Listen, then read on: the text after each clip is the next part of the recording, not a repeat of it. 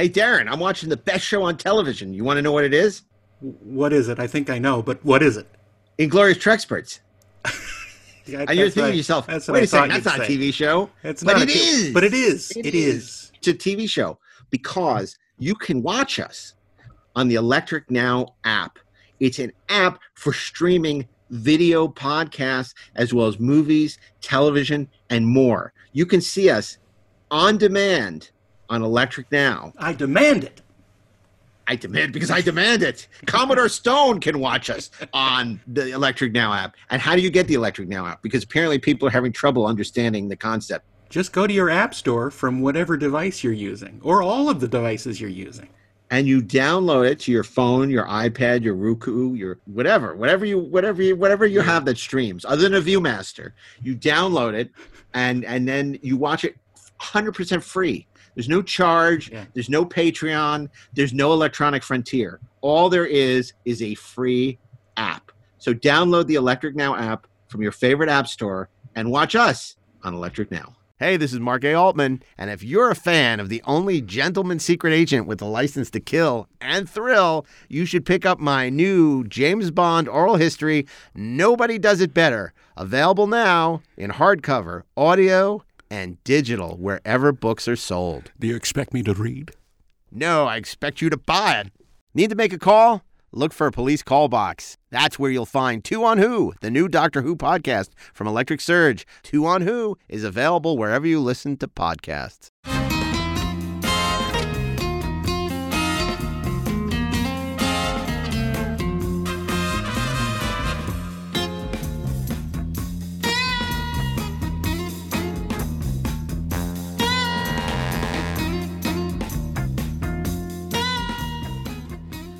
And welcome back to Best Movies Never Made, the podcast where we explore interesting and infamous movies that never made it to or through production. I am your host, Josh Miller, and with me, as always, is Mr. Steven Scarlatta.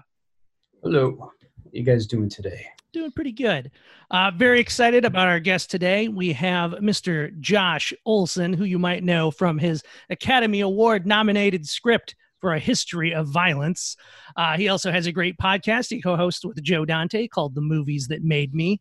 I don't know if this is the kind of thing you would normally put on a resume, but I think all screenwriters, at least ones who've been around since a certain point, love you for your essay, I Will Not Read Your Fucking Script. And how you doing today, Josh? I'm well, thank you. How are you guys? Before we go on, just touching on that essay a little bit, is that the kind of thing where like screenwriters still come up to you to this day to tell you that they loved you for writing that? I mean, it's weird. It's a weird, and it's not just screenwriters. I mean, it's that any thing, creative person. Not even creative. Oh, yeah. I had a carpenter friend when it first came out thank me because, it makes perfect sense. He could be, how often people would invite him over to their house for dinner and then take him on a tour that always ended in the room that, has a leaky ceiling or something that he suddenly realized, oh, yeah. Makes sense, because that's kind of the point you brought up in the essay, was that people don't think it's rude to ask you to read their script, but you're like, well, that'd be like me asking a dentist, like, hey, can you just look at my teeth real quick? Exactly. That does happen at dentists, is the point. Yeah, and I think it's fun. I mean, most of the response to that has been overwhelmingly positive over the years. I remember Roger Ebert tweeted it out about a year before he died, which was lovely. And every 6 to 9 months, somebody else resurrects it, and usually in a positive way. I've found there are occasionally. Should we wait till that goes by? Yeah, I was gonna say there's air raid happening over there. If there's a lot of that, I will move inside. God damn it. Seems like something's happening nearby. You done? You finished? I'm trying to record here. Yeah. Apologies. I've just been cooped up. I'm on a deadline. Yeah, no, I understand. Writing, and I've just been like cooped up for days. So it's like, I'm going to go sit on the porch. I mean, every now and then there's some hostility to it, which, I understand a lot of it comes from the title, which is, I suppose, needlessly aggressive. If you read the article, people are always like, well, he shouldn't have said that to the guy. Read the article. I didn't say it to the guy. It's I actually read his fucking thing, and that's why I wrote the article. But it's one of those weird things because I just sort of farted it out in response to a thing that happened, and then didn't really know what to do with it. And then a friend of mine was at the Village Voice who was like, hey, yeah, you should let me run it on our blog. And I was like, sure, why not? 200 people might see it. And and for years he was on me. He's like, do that again. And I'd be like, Tony, you can't do that on purpose. Get another viral essay. Yeah, it was crazy. I remember the day I got up, and it was just like, you get on Facebook, and the entire news feed of Facebook was the same photograph of me scrolling down forever. I was like, what the fuck happened? But it was interesting. It's a weird thing knowing what's going to be on your gravestone. It takes a long time to read someone's script. It's a pretty big deal. It is. It's a commitment, and if you want someone to do it seriously, it's time, it's energy, it's all the rest of that. And I do it all the time. It's just what I was, and one of the other things that seems to get lost by people who get offended at the title and don't read the article is they're like, oh, so he didn't read anybody's scripts? I'm like, no, I just won't read scripts for complete fucking strangers who walk up to me in public and pigeonhole me into doing work for them, How is that controversial? Like you script pimp or something, like one of those. That's what I used to use when I first started writing. I used to pay those companies for them to read. I get people. Every now and then there's like a working pro who's like, well, I resent that. I read for anybody. And I'm always like, I'm by nature a fairly nice guy. I always kind of want to just sort of, go on Twitter or something and go, hey, everybody, this guy will read your script. Please send him everything you've got. He's dying to read it. It's like, come on. No, you won't. Nobody will. Nobody does that. Nobody does that. Nobody reads scripts for complete fucking strangers. Well, maybe taking a step back before we start getting into some unmade movies. Well, I was going to say, maybe we'll talk briefly about just kind of the beginning of your career and what led up to A History of Violence and people wanting you to read their screenplays. Of kind of going from being just somebody trying to make it to now being a known screenwriter. It's hard to be a known screenwriter, even when you are a known screenwiter. Well, you're aware of the fact that you're not really known. Yeah, I'm not sure how known you are. You're not known like like an actor might be. Yeah. I got to once several years back. It was really nice. The New Beverly asked me to host a week of screenings of double features, just of movies I curated. It was an incredible honor, and it was so much fun. And I'd go to the New Beverly and we showed these great films, and it was usually packed. I remember my girlfriend at the time we just started dating. She goes, "Wow, you're famous," and I was like, "I'm famous for like maybe one square block." It's like you cross the street from the New Beverly, no one knows who I am. Wait, but pretty much everybody in the world who knows who I am is in this theater right now. Did you show A Boy and His Dog? Oh yeah. Because I have a very distinct memory, and that was when Harlan came out for it. Harlan came for that, and he'd injured his back. I just remember that like every 5 minutes he would like swear really loud when he would get a spasm. Yeah, fun memory. Probably. That was fun. And then we showed that with what is it? The Day the Earth Caught Fire afterwards. I remember that. Good double bill. That was fun. What was kind of looking back to the olden days for you? Did you just straight up move out to LA like so many of us, or did you get started? Yeah, no, I did. I was in film school and kind of hating it because I in Philadelphia. I shouldn't bad. They're a great school, Temple University. But I had made more movies, sort of on my own as a kid with a Super 8 camera than I did in film school. And I took a couple of really great theory classes that were actually in the English department that were probably, to this day still put me in good stead with my work. But after about 2 years of that, the opportunity came to come out here and work as a PA on an independent film. I basically dropped out of school, dropped everything, got on a plane and moved. And by the time I got here, it never happened. By the time I got out here, the film had lost its financing, but the producer was on the old, it's now the Culver Studios. It was called Laird at the time. And I got me on the lot, and there were all these different independent productions. So I just went door to door, please. And it's a crazy story. I walked into the offices of the Canon Film Masters of the Universe. Oh, wow. And I found out a couple weeks later that Ed Pressman, who was one of the producers, had a friend who was a publisher in New York who had a son named Josh, and somehow they thought I was him. And by the time the real Josh had shown up, I had worked, I'd been on it for 2 weeks, had not left, had not slept, had not eaten, had just worked and they're like, fuck it, let's keep him. So I spent, were you aware during those 2 weeks that they thought you were someone else, or was that? No, because it was not, it was just literally like, my friend's got a kid named Josh, you should hire him. No one, you just get the job here. And I want to hear Masters of the Universe stories one day. Talk about movies that shouldn't have been made. No, that was a fun experience. And then I spent several years working crew, and always with an eye. The idea was to get the education, actually doing the job that I didn't get at film school, and and then just sort of segued into writing slowly but surely. I ended up selling a script to some independent producers who started out with high aspirations, and then by the time it was done, it was a New Image film, one of Avi Lerner's companies. And this movie that had originally been Peter Medak was going to direct, Gabriel Byrne, Stephen Ray in the leads, became a guy who had directed a bunch of straight-to-video action films, Casper Van Dien and Robert Mitchum's grandson. Wait, what was the title? It's called On the Border. Okay. My father still insists it's a good movie, and it's always, to me, it's the most undiluted expression of a father's love I'll ever receive, because boy, is it not a good movie.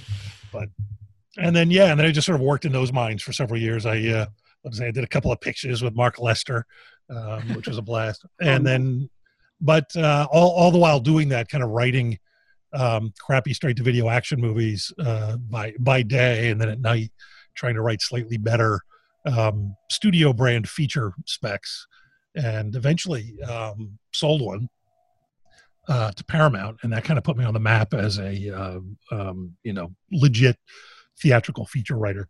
Which one was that? That was a project called Three Gun Blues.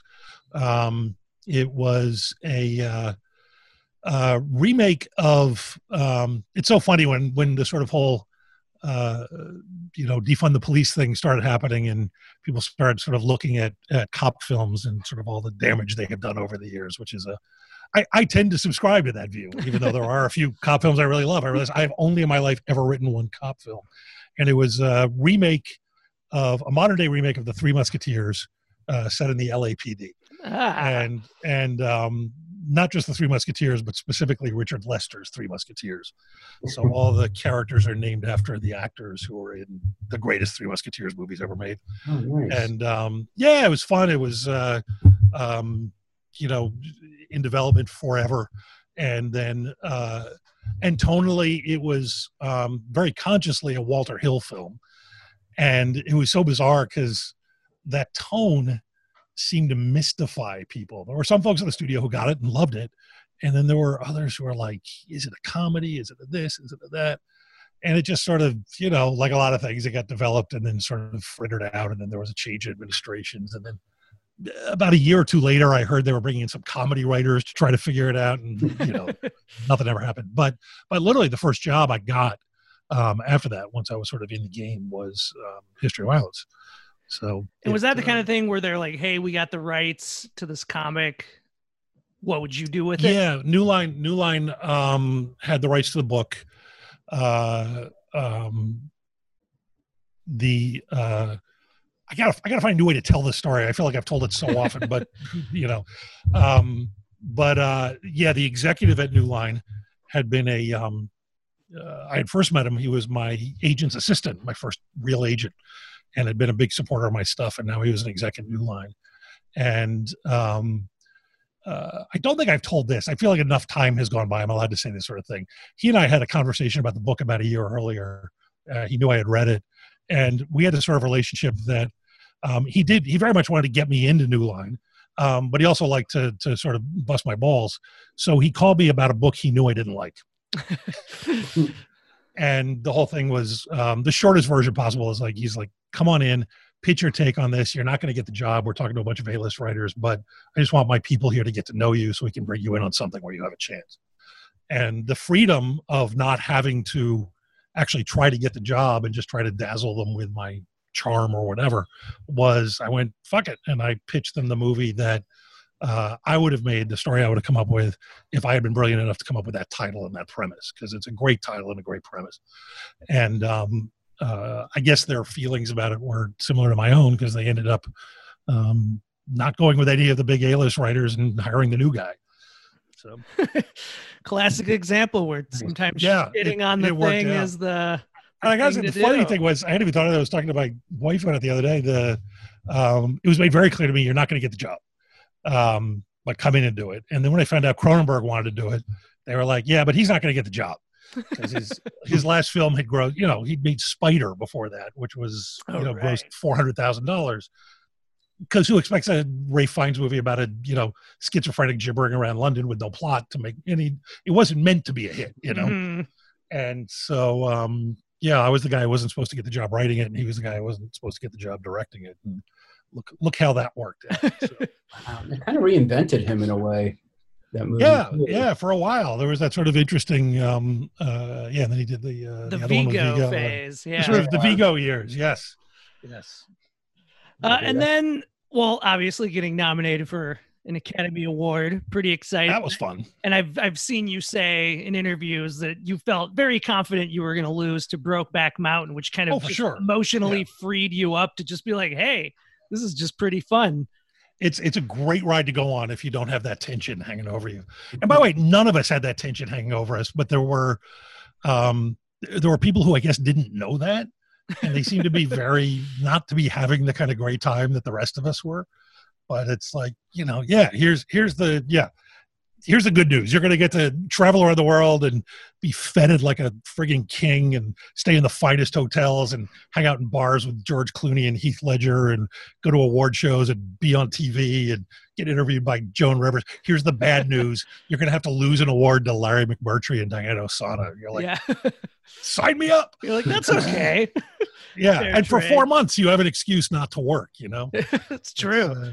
Because I was on an assignment, but they're like, what are we going to do? We're going to harass him. He's up for an Oscar. So, and a question I always like to ask, if you can remember, do you remember because I'm sure, going from not being nominated for an Oscar to being nominated for an Oscar is a bit of a career kick. Do you remember what your first, either the first kind of big meeting or the first project someone brought to you after that, where you could kind of feel like, ooh, I'm at now a different level of being taken seriously? Oh yeah, no, my in fact, my girlfriend got me some. You can go to, I don't know if you still can, the Converse All-Star website, and you can have them personalize a pair of sneakers for you for like $15. It's not a big deal.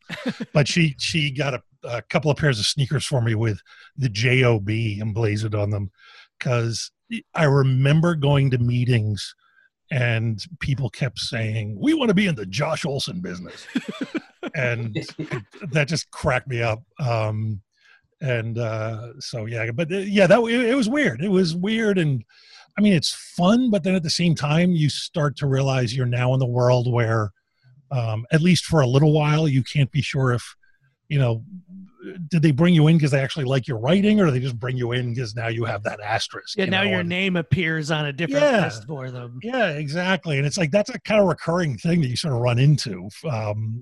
You have to kind of be in it, I think, to fully get it. But it's like, because people are like, oh, yeah, it must be easy. You're like, no, it's still as hard as it ever was. And now you're not sure, It's because if somebody read a script of yours and like, oh, this is amazing, we got to work with you. Like, you're not going to call me if you don't mean that.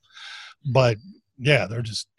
There were some. Yeah. Did you ever have a moment where this is fairly specific, but if something where it was an idea or a script even that you'd already shown to a specific producer or executive that they didn't like before, and now all of a sudden they seem to get it? Or not really, because I hadn't done too much before that, in that world. I had sold the spec, and that it didn't budge that. But yeah, I don't think there was anything that kind of got resurrected because of it. And then how soon, I'm trying to remember the dates in my mind, Steve will be better at this part, but how soon did Halo pop up for you then after? I think was Halo. Yeah, you tell me, Steve. Was Halo 2008? I think. Well, it was announced in 2005, February. Well, that was the original. I came onto it. They had I think gone through a bunch of writers on all working off of a earlier script. Was it? Alex Garland. I never saw the Alex Garland script. There was a sort of a decision to start from scratch. Oh, okay. Do you remember which writers you followed up by any chance, or you? I'm all of them. I'm the last writer. Oh, you were the last. Okay, gotcha. Yeah. I wish I could say I had something to do with that, but it just sort of ended on my watch. When you were, Steve, maybe just quick for the audience, in case people have no idea of it, can you maybe just give a little info on the Halo project? Yeah, I mean, like I was just saying, it was announced February 4th, 2005, and then February 6th, 2005, the Alex Garland script first draft was complete, and then June 6th, the famous story happened where Alex Garland's script went out to the studios with the guys in the outfits, dressed as Master Chief, guarding the script, and execs had 2 hours to read it and make their decision, right? Yeah, all the messengers waited outside for them, dressed in armor. Like, that story is so crazy. Whenever I hear a story though like that, the thing I think about is what that was like for the people wearing the Master Chief outfits. Were those just PAs? Were they actors? I wonder. They were asked not to say a word or do anything, and one of them, I think, was about to pass out, and he had to sit down. That's the one story I heard. But I guess the big problem is that, like you guys were just saying, they had 2 hours to read the script, and also Microsoft had these crazy demands. Like, they wanted $10 million upfront fee for rights, approval over cast and director, and they wanted 60 first-class plane tickets for Microsoft representatives and their guests at the movie premiere. And so, all of a sudden, so they got their priorities right. Yeah. Is what you're saying. Yeah. And then it was to 5 studios, and then the next day, DreamWorks and Paramount and New Line dropped out, and 20th Century Fox and Universal were the last 2 studios in. And then let me see, and then it was Universal when I got to it.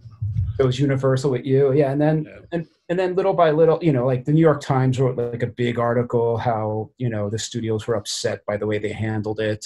And then, let's see, I'll just fast forward. And then Peter Jackson eventually came on board to be a producer on it. I think they wanted him to direct, but he wanted to produce. Well, when you came on, was Neil Blomkamp still attached to direct? He was the director. He was, so my agents called me up and asked me, they're all very excited because, oh shit, here we go again. Oh, yeah. Pause for just a second. It's the same one. He's going the other way now. Yeah, so. well, at least he's leaving. By the way, Blomkamp came on a year later. August 2006, he was attached. Let's wait for the siren to go away. This reminds me of making movies when I was a kid because we lived by the airport. So it was always a plane would go by. Kind of like that moment in Wayne's World where they're in the street in the car playing hockey and the cars come by and they're like, car, game on. So my agents called me up and they're all excited. They're like, "Hey, Peter Jackson's in town and he'd love to meet with you to talk about writing Halo." And I got to apologize in advance because there's not a lot to my Halo story. It's okay. It's if you're looking for the riveting narrative and guys showing up in the middle of the night with bags full of money and coke and guns, this is not. But I think the mundane details are sometimes the ones we like the most. When I met him at the, I want to see, is it that the Bel Air Hotel? The Beverly Hills Hotel. I get them, use the Beverly Hills Hotel. And I was, they're like, look, it's the first meeting's just kind of preliminary thing. Really, all you got to do is you and Peter just, if you guys get along, you got the job, which is nice to hear because I'm a huge fan of his going way back. I hear there's finally going to be a director's cut of Dead Alive coming out on Blu-ray soon. Oh, wow. I can't wait. I'm like, when's that hitting? Brain Dead cut? Yeah. But I'm a giant fan of his going way back and sort of tapped into a lot of the same stuff he is. And I was like, odds are we're going to get along. I mean, I don't mean that as I'm so great he'll love me. I was just like, this is your kind of guy. Yeah, And we get there, we got along great, we had this conversation, and then he asked me, do you play the game? I'm like, oh yeah, I play the game. And then he asked me, and do you watch the cutscenes? Do I need to explain what those are to your listeners? I think they're nerds. They're nerds. And I remember thinking about this beforehand, and I was like, there wasn't enough time because, I got the call and then a day and a half later about the meeting. There wasn't enough time to sort of absorb all that stuff. And I thought, I'm not going to lie to Peter Jackson because he'll find the fuck out. And if I lie to him and I get down to New Zealand and that's when they find out, that's bad for my career. And that's a bad thing to do as well. So I was like, I'm going to tell the truth. And I was like, honestly, I just play to blow shit up. I don't play the cutscenes. And he smiled and he went, great, me too. And I thought, okay, good. Then we were off and running, and I got the job. It was that easy. But it's amazing. I was telling Josh before this show, I was like, I played Halo 2 through Reach, and I can't tell you what it's about.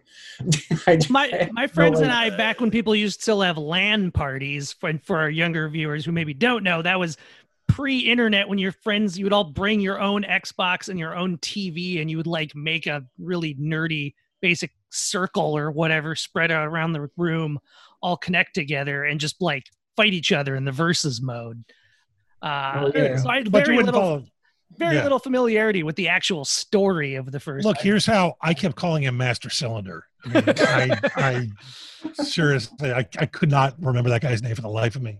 So were you starting over, like you were just starting kind of page one rewrite? Starting from scratch. Yeah. Neil had a few ideas of sort of, mostly they were structural. It was going to be set in, three different locations, sort of Act 1, Act 2, Act 3. Act 1 was there was a lot of stuff, a lot of his design ideas, which obviously you'd seen before in Straight Outta Johannesburg, is short and other stuff, but a lot of his design ideas for Earth in the first act kind of ended up in District 9 later, just the look of it and everything. It was going to be kind of like that. And then it was, do you want me to get into it? Or yeah, I'm just curious because I've read the Alex Garland script, which we don't need to go into. That can be its own episode. But just for listeners, that was very faithful to the story of the game. So in that sense, it was a good script, but games and movies are such different things that it definitely has the feeling of, I guess you would say, a hat on a hat, where it's like Marines fighting this alien race, but then there's a secret alien base made by a third kind of alien that has a fourth kind of alien on it. Like it just kind of keeps going. So I'm curious what you're kind of starting over, especially with the idea that you just were almost using the aesthetic of the game and less of the actual story. Yeah, I mean, I think they had a lot of the sort of the broad strokes narrative stuff. I just didn't know who the characters were and sort of the general stuff in terms of the actual kind of. I guess there are novels now based on. Oh, wow, no idea. But so I and I'll be honest, it's the attractions of the job were number one, work with Peter Jackson. Number two, all expense paid, luxury trip to New Zealand. And number three, write the Halo movie. I mean, it's a terrible thing to say, and I don't tend to work like that. And I've done that, but this was sort of such a cool thing. I was like, I don't think anyone would fault you that.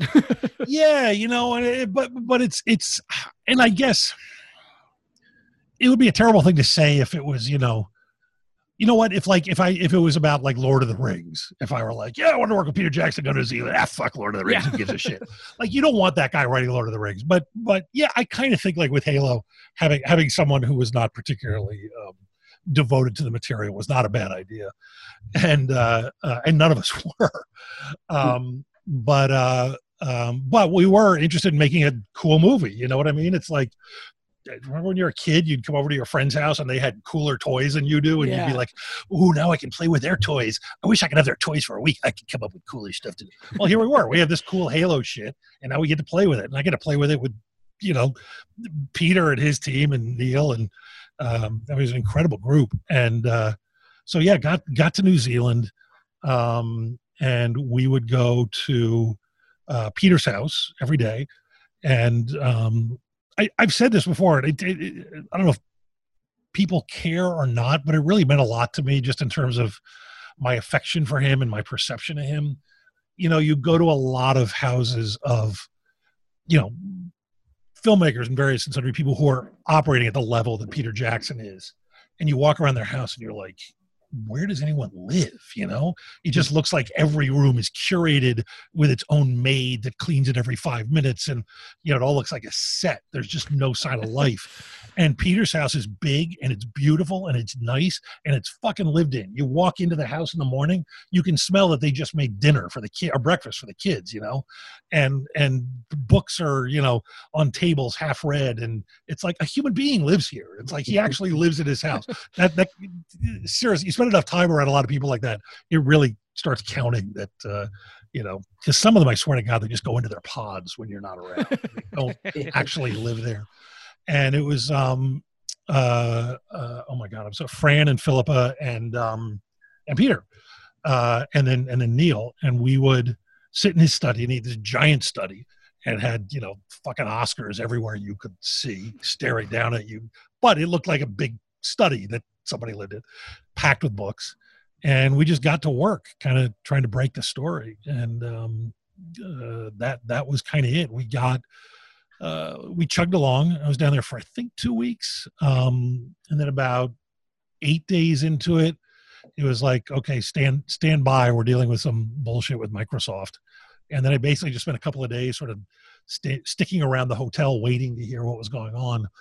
And it was, they were just having a hard time getting Microsoft to kind of grasp that they were making a Peter Jackson film, which was really frustrating. I'm not sure what their issues were. I know that they felt like I was probably not even the same people anymore, and it's not like they're beating down my door or vice versa to hire me again. So they didn't hire me anyway. I worked for Universal, who were great. They didn't seem to get that Peter Jackson was kind of the bigger name in movies than Halo. And I remember at one point the studio commissioned just a sort of a poll for them, and it was like gauging the interest of Halo the motion picture, which was, you know, let's say X, and Peter Jackson's Halo the motion picture, which was, you know, X cubed, just to try to get across to Microsoft. There was like this, you can't treat this guy like some schmuck programmer you hired to, you know, fix one of your cutscenes. This is Peter fucking Jackson. And I know that stuff eventually just got to a point where it just killed the project, which was frustrating because we were chugging along and having a great time. So it was like, you know, 7 or 8 days working with all of them, and then a couple days waiting to find out what was going on, and then you know, quick farewell, back on the plane, back home.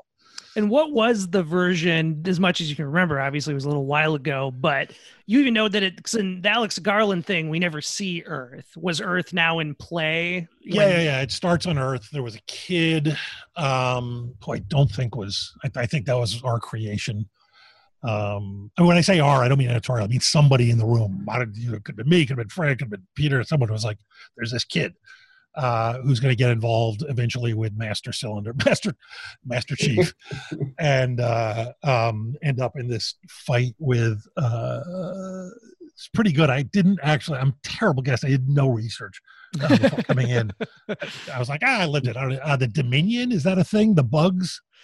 Yeah, the little bug creatures are like, I think they're called. Well, there's the Flood. Was that still the Flood? Yeah. Oh wait, are the Dominion the aliens? I don't know, but it was like, I'm trying to remember, because again, there's 3 different. There's the aliens they're fighting. There's the long dead aliens that the aliens they're fighting worship as God, and then there's the Flood, which are the like that's it. Parasite creatures. They end up on a planet where I think it's just like Master Chief. I kept doing this while we were working. No one thought it was funny because they were all foreign. They didn't know Master Cylinder. Master Chief, and this kid, and is there like there's some sort of Tinkerbell, like a holographic Tinkerbell character. Cortana, who's like the AI that's uploaded in Master Chief's suit. Right. Wait, the Covenant, I think, is the Covenant. The Covenant, the Flood, Cortana. It's all coming back. I did get a brief tour of Weta with Peter, which was amazing. Oh man. The one we'll get back to Halo in a minute. Just my one takeaway. Do people know this? They had all these models of characters they had built for mostly Lord of the Rings. There was some Kong stuff there. And there were a ton of models for Halo, which were amazing. They were using 3D printers. It was like early 3D printers to build some of the props. But the is it Balrog? What's the big giant creature in the first Lord of the Rings flaming movie? one? No, I guess it's not the Balrog. It's the sort of the big bald thing that beats the hell out of him in the first film. But they had one of those there. That was the first time I noticed it, and then I noticed with all the others. They all have genitals. Oh no. They cover them up in the films and everything, but not at Weta. not at Weta, yeah. A lot of penises at Weta is all I'll say, but none of them real. And yeah, so it was going to be this kid in this kind of District 9 looking Earth, ends up on a ship, for whatever reason I don't even remember, and they end up on this planet. Is it a It's a ring like, planet. There's some. I know people like this. There are aspiring screenwriters listening to this who've like read every Halo book and played every game. They're like, that motherfucker doesn't know anything. They're like, that's the name of the movie. It's Halo. Oh, is that it? The planet is Halo? Okay, there you go. It's round, right? It's a ring. But it's a ring. Like Discworld, basically. Yeah, exactly. And so they were going to end up on that thing, battling the aliens, and then slowly discover that there were the Flood. Now they're going to battle aliens and the Flood at the same time, and Master Cylinder's got to, I don't know, come wrestle with his own humanity. We were very committed to never showing his face. Oh, right. That was never going to happen. And I know there was some controversy around it, not around our decision, but there was all this like, are they going to show his face? Aren't they? I was like, no, we're not. Like Dread. Did you get a chance to see like the Warthog at Weta or any of? Oh yeah. The Jeep, right? Yeah. Yeah, that was pretty cool. Because they were building like weapons and everything too, right? They built weapons. They built one of the aliens, which I still have a photo of around somewhere. And but they had made the truck, and they had made a bunch of the guns, and they made some of the aliens. So. Yeah, like in District 9, the weaponry reminded me of Halo. Could you tell like that was like reused from Halo, or it could be? I don't know. It wouldn't surprise me. It was my first introduction to a 3D printer, which is a pretty cool thing. Yeah, it's very Star Trek, I'd imagine, especially back then. They had a tiny Naomi Watts that they had done up for King Kong, and it was amazing because it was maybe an inch high, and you look at it was like, holy shit, that's Naomi Watts, and they would just shrink it down. And did you by any chance hear any of the controversy about Blumkamp? Because I think that was the other rumor that was going around, or not a rumor, it was kind of put in the press that they weren't happy. They wanted kind of Jackson to direct it, but they weren't too sure about Blumkamp. Oh, really? I by the time I got on, I mean, he was Peter's guy, and he was great. I loved Neil. We had dinner a couple times and got along great. And his shorts are amazing. Yeah. Well, I think Blumkamp, I know he had a horrible time, like as far as what he said in interviews. I'm sure what he put up with from them and dealt with. Yeah, because if they were disrespecting Peter Jackson, just imagine how they were treating. Yeah, this guy who directed some shorts, but no, he was great. He had a great story sense. There was clearly no question that he could handle the sort of visual end of it. And I mean, the one thing I'm confident of is that if we had been allowed to finish the work, it would have been a good movie. Whether or not, I guarantee you there would be Halo fans out there be like, fuck that movie. Well, according to like the short he made, that Halo one, Landfall, it's incredible. Like, because I was always like, what's a Halo movie going to be like? But then when I saw his short, it was just mind-blowing. Which was made out of, like, test footage they did for the movie, right, Steve? Right. Yeah, that's what it sounds like. But it was incredible. Like, he nailed it. It bums me out, Yeah, no, he's a great filmmaker, a great guy. I mean, what's going on? Is his Alien isn't happening? Is that right? Or I can't imagine. Who knows if it'll... That's a whole other episode. Yeah. I mean, we could still use it. The designs looked incredible for that one. Maybe jumping around now to just some other things. I know one thing I've always found, just looking at it from afar. Like I said, I went to that Harlan Ellison screening, and I remember you wrote a great obit for him in the WGA magazine after he passed, sadly.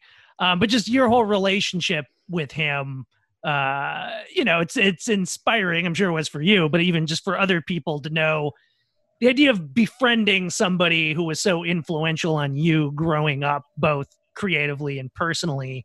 And I'm just curious about any unmade projects you guys might have had, because I know you worked on a lot of things together. No, there were a lot of conversations about things.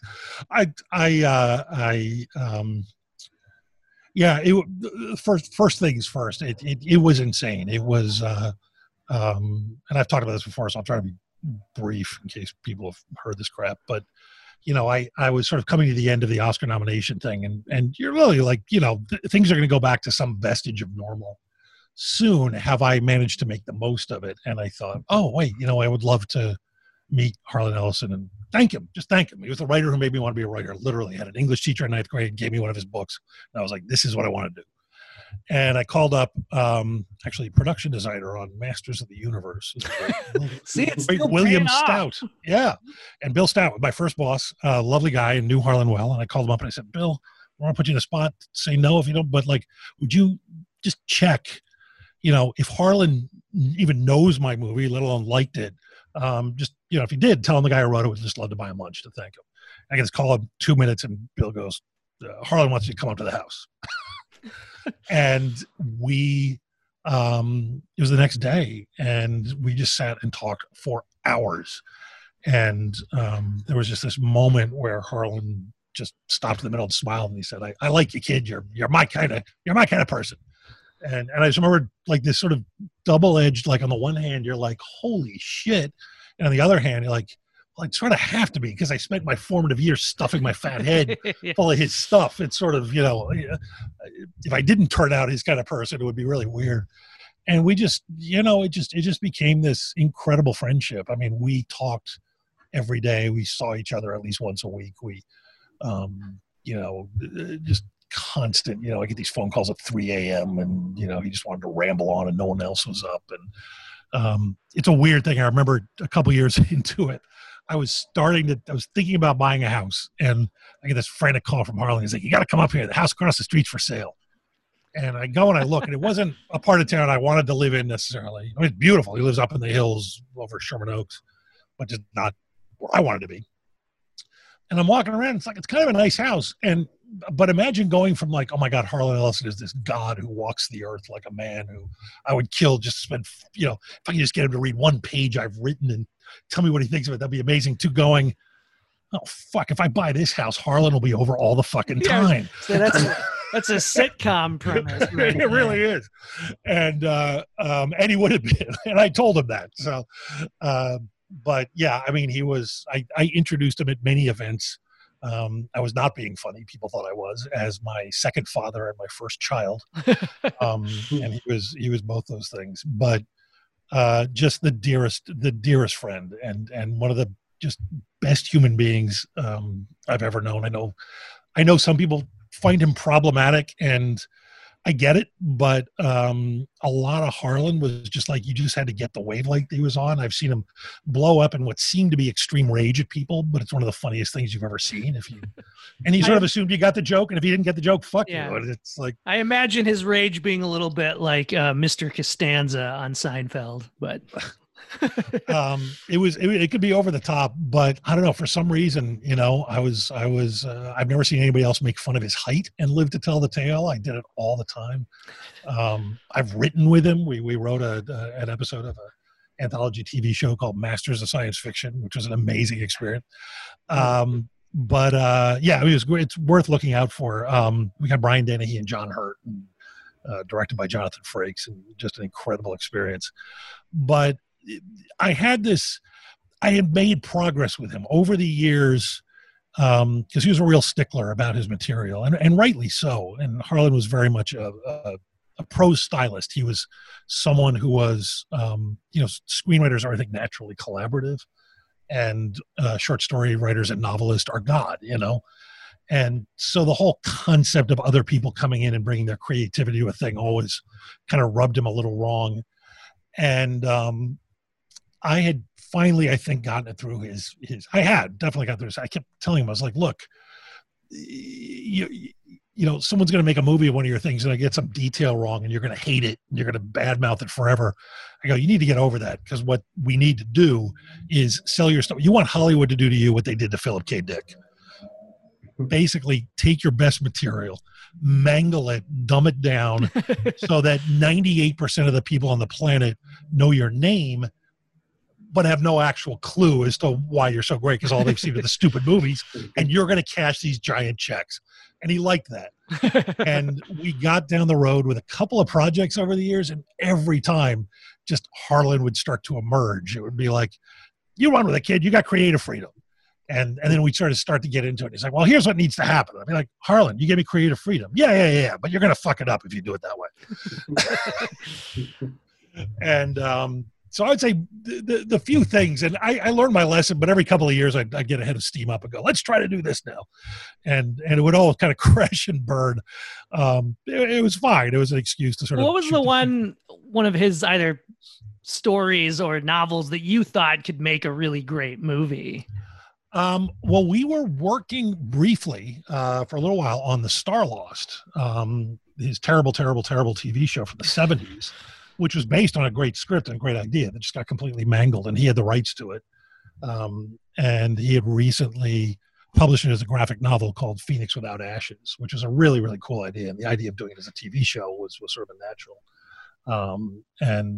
Which is the shortest version possible. It's a story of these kids live in what appears to be sort of, Amishville. It's hard to tell when it is. Is it 18th century? Is it 19th century? And they have this kind of forbidden love, and it catches up with them, and the boy is going to be punished, probably killed for having this thing with the wrong girl. And he runs away, and he discovers this steel door in the ground, and he goes into it, and it takes him into this control room, and he realizes that the world he has grown up in is actually a spaceship, and it's part of a giant collection of kind of these globes in which we find out that the planet Earth has been destroyed hundreds of years ago, and all these different cultures and communities each got a globe and created sort of a world within, and it's been going on for so long that everyone's forgotten. And so all these different weird cultures and groups and times are on this giant ship, and none of them know they're on a ship. And 500 years ago, there was an accident, and the thing is slowly heading towards the sun.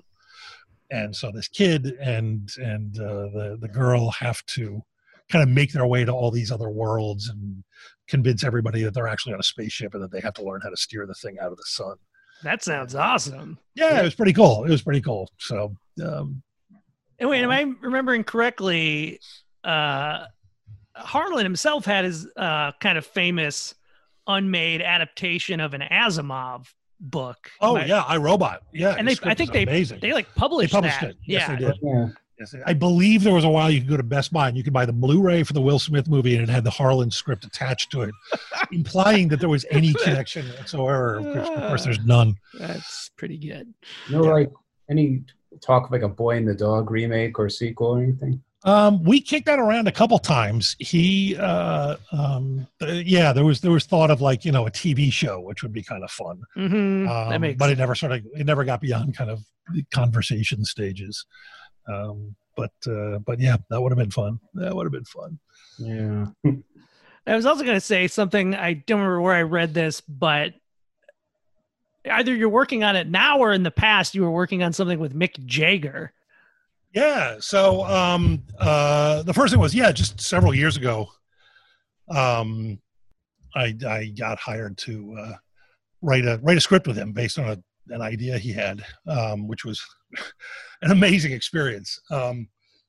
Film, didn't get made, may still, although it's completely transformed. It was a project called Tabloid. It kind of got killed when the film Nightcrawler, the Jake Gyllenhaal movie, came out. There were some similarities there, but years later, several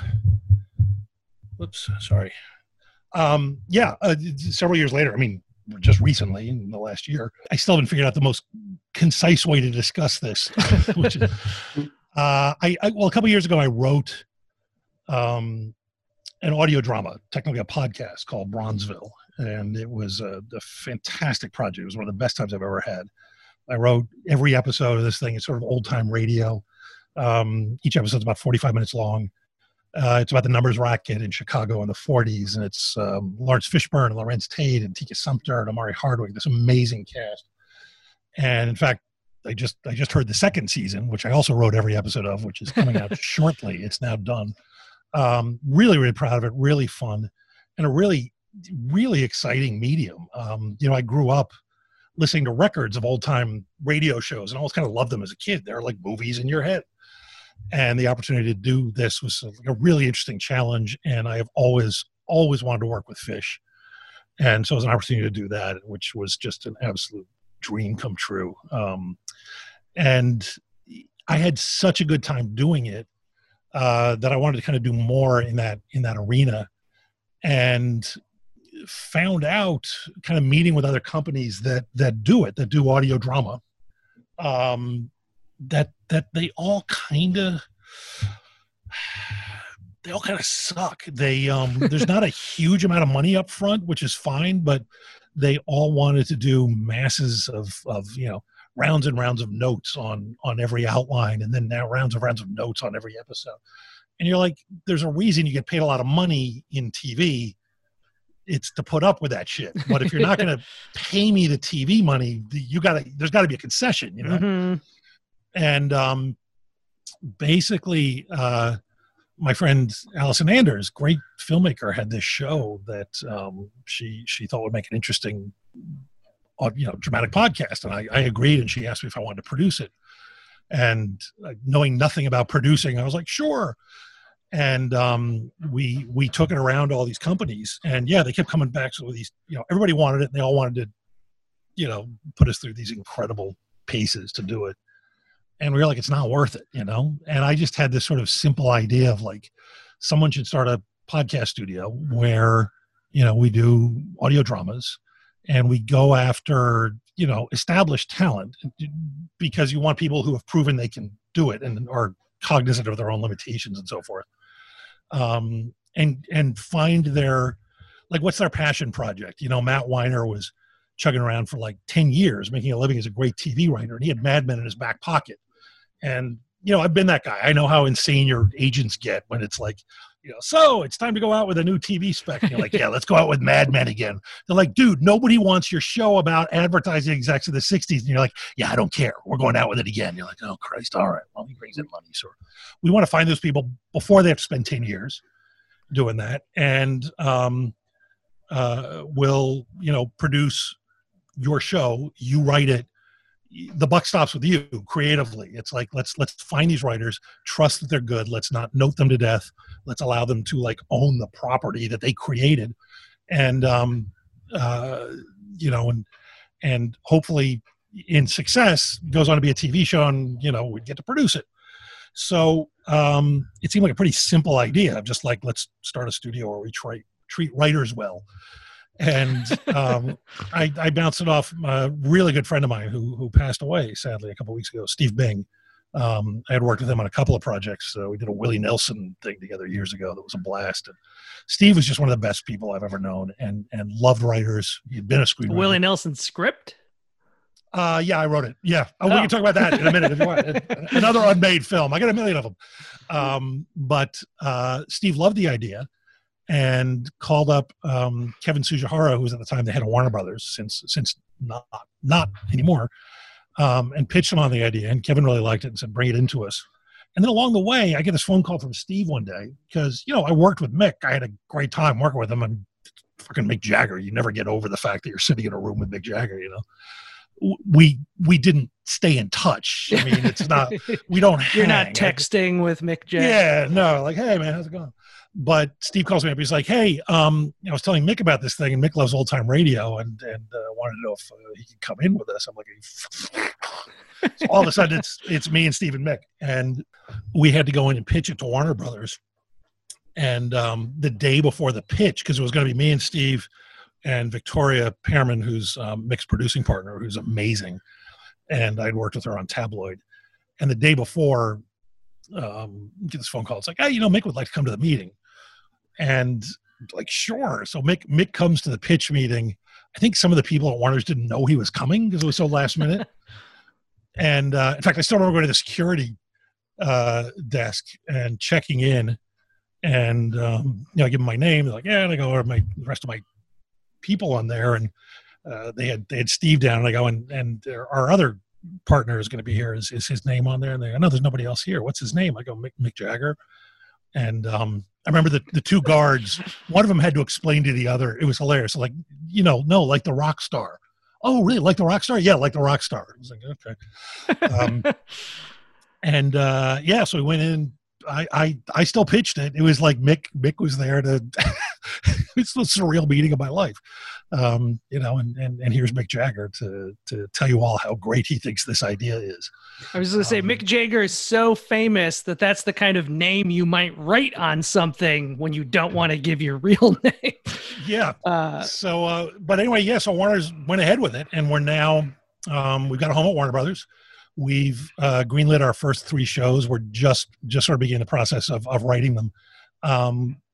But it's been great fun because you go to, really good writers and, look, you tell them, yeah, you're going to get paid. It's not, you get paid more writing a pilot than you would getting paid to write every episode of a season of your show here. But it's your show. You have creative control. You own it. And, you'll have all this facilities behind you. And it's so much fun telling writers they're, going to get paid less than they've ever been paid before and work harder than they've ever worked. And their response is, holy shit, I can't wait.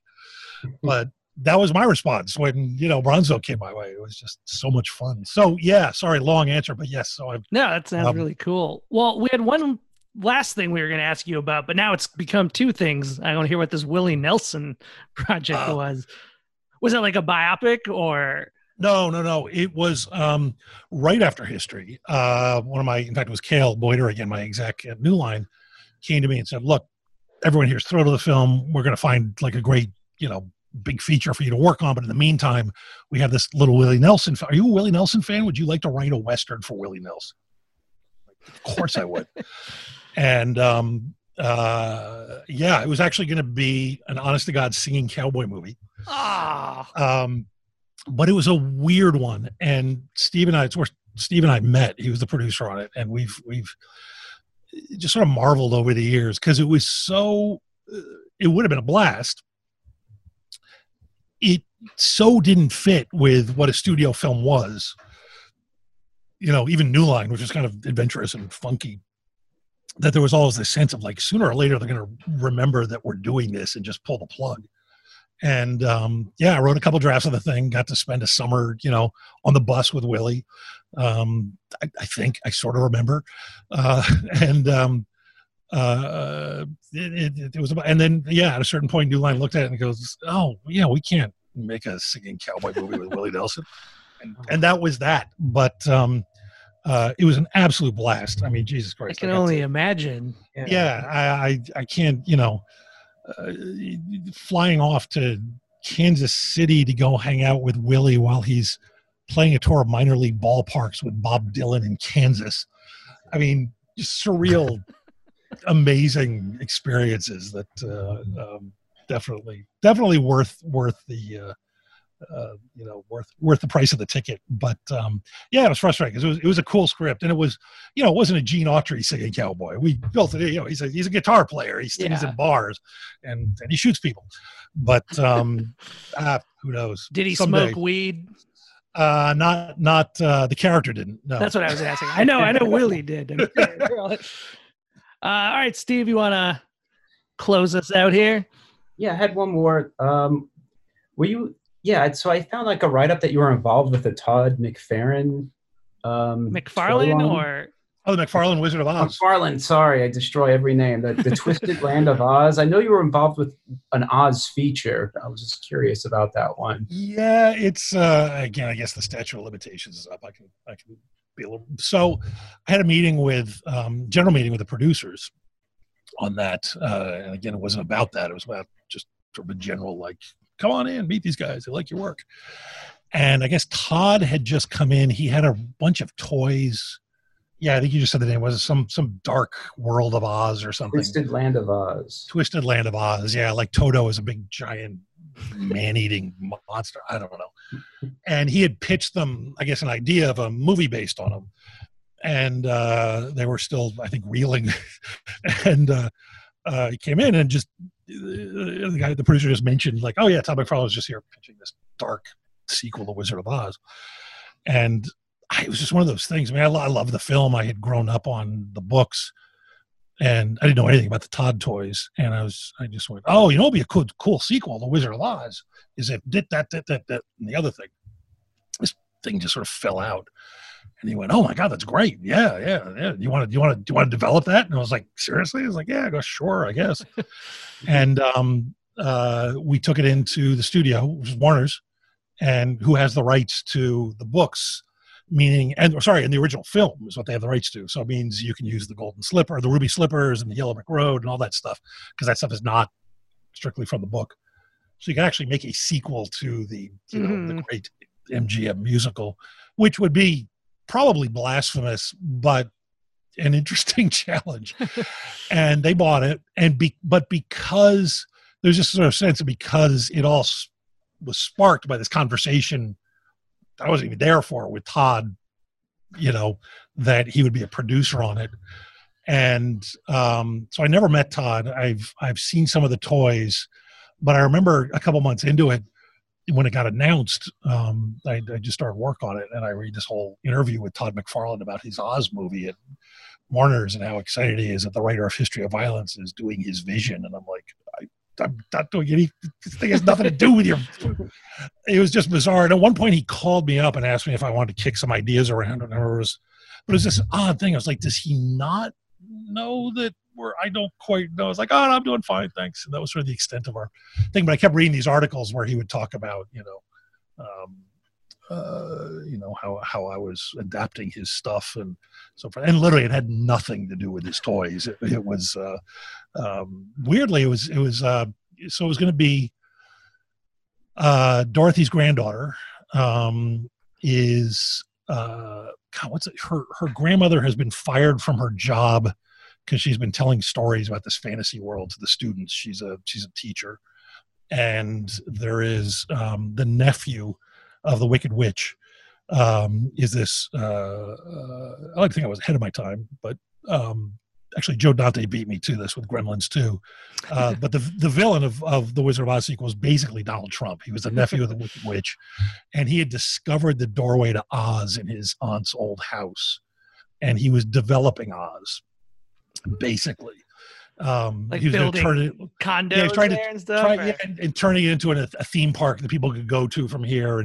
And as Oz started sort of dying at his hands, we find out that it's linked to our world via the imagination, and people are losing their imaginations here. And so young Dorothy, because that's her name too, has to go to Oz to save it from the Donald Trump character, which means she basically has to, you got to get the band back together and put them all. And it was a really fun project. I remember the opening, I had a Munchkin sort of spy, this kind of James Bond Munchkin being chased by, it's been so many years, I can't remember these characters. There's a witch who has removable heads in the books. Oh, who was in Return to Oz. Yeah. Oh, an amazing film. Yeah. And there's a scene where she's chasing him. He's stolen something from her, and he runs through a room, and there's all these heads on in these glass sort of fish bowls, and they're all yelling at him. And he jumps out the window, and you see that he's on this giant mountainside, and he's plunging, and then he pulls a ripcord, and he's got a parachute that has the Oz logo on it, straight out of James Bond. But it was a lot of fun, and it was a sort of attempt to try to do something in the spirit of, the film while keeping faithful to the books. And it was one of those, there's all these things that sort of happen. I remember when there were like 5 Robin Hood movies in development at the same time. Mm-hmm. All of a sudden there were a couple of Oz movies, and somehow Sam Raimi's Robert Downey movie about the backstory of the Wizard of Oz was sort of the one that got made that kind of killed us. But it was a fun project. It was one of those ones that, you know, if I had sat down and really thought, you know, am I going to go out and pitch Wizard of Oz and be like, no one will want to hear my pitch of the Wizard of Oz. But I just sort of lucked into it, and it was a lot of fun.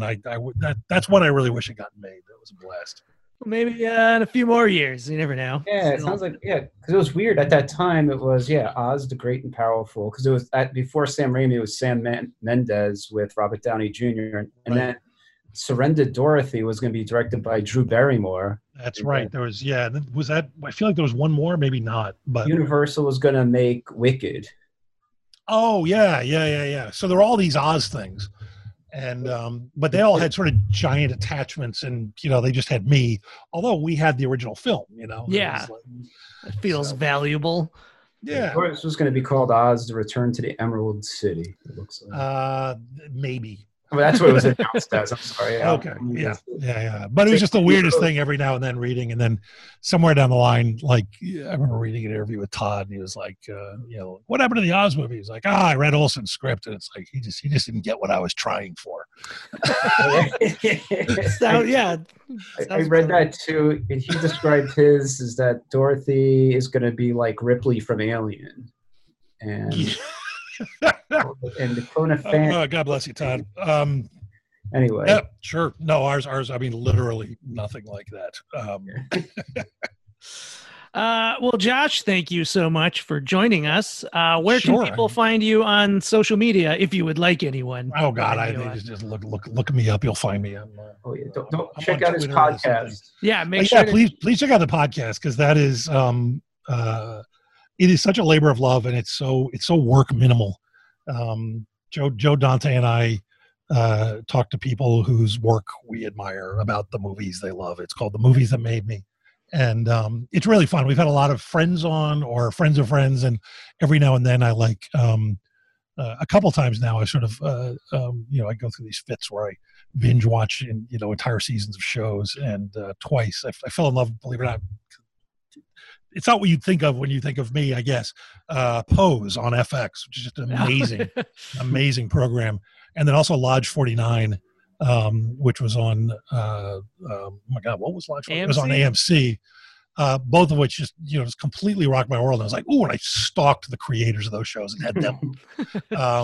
But it's a blast. And it's conversations with people you may have heard conversations with before, but not this one. We talk about the movies they love, and it's always fun. It's always fun, and it's not work at all. So no, yeah, I loved your Adam Rifkin episode, and then I also love my favorite movie of last decade was Universal Soldier: Day of Reckoning, and you had Scott Adkins on, who's my favorite actor, and I thought that was so awesome. So Scott was a blast. That's a fun thing too, is sort of tracking down people like him who are like, well, you want to talk to me? I'm like, fuck yeah, I want to talk to you.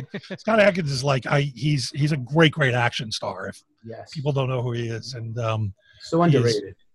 He is, and I think he's on the verge of he'll end up in the right film. He's that kind of guy. If it's a low budget movie, he's the main character. If it's a big budget movie like Doctor Strange, he's like one of the bad guys. Yeah, he's like he gets his ass kicked by Captain Marvel or Captain America or something. But he's got Debt Collectors. We had the director of that, Jesse Johnson, on as well, who's great. And then he's also he's like the villain in the new Donnie Yen film, Ip Man 4. And he's the mini boss in Expendables 2. I can go on. Benjamin is awesome. Yeah, I do. Like, one of my favorite actors. I was so happy you had him on. Yeah, no, he was great. He was great. He couldn't believe we wanted to talk to him about it. I was like, come on, man. Cool. Yeah. Although I believe I'm still I'm so glad we're all in quarantine, because I did tell him I was going to kick his ass when he said Rocky 2 was better than Rocky, and I'm from Philadelphia, and I don't care if you're a martial arts master. God damn it, I'll go down swinging over that one. That one's so depressing, though. More of a Rocky 3 guy, but. And you can find us on social media on Instagram, Best Movies Never Made, on Twitter @NeverMadeFilm. If you like podcasts, check out Josh's podcast. You can also check out our sister podcasts on the Electric Surge Network, like the 430 Movie, Inglorious Trexperts, the Star Wars podcast, The Rebel and the Rogue. We also like to thank Bill Ritter, our sound guy, and our producers, Dean Devlin and Mark A. Altman. This is Josh Miller and Steven Scarlatta saying, until next time, we won't see you at the movies.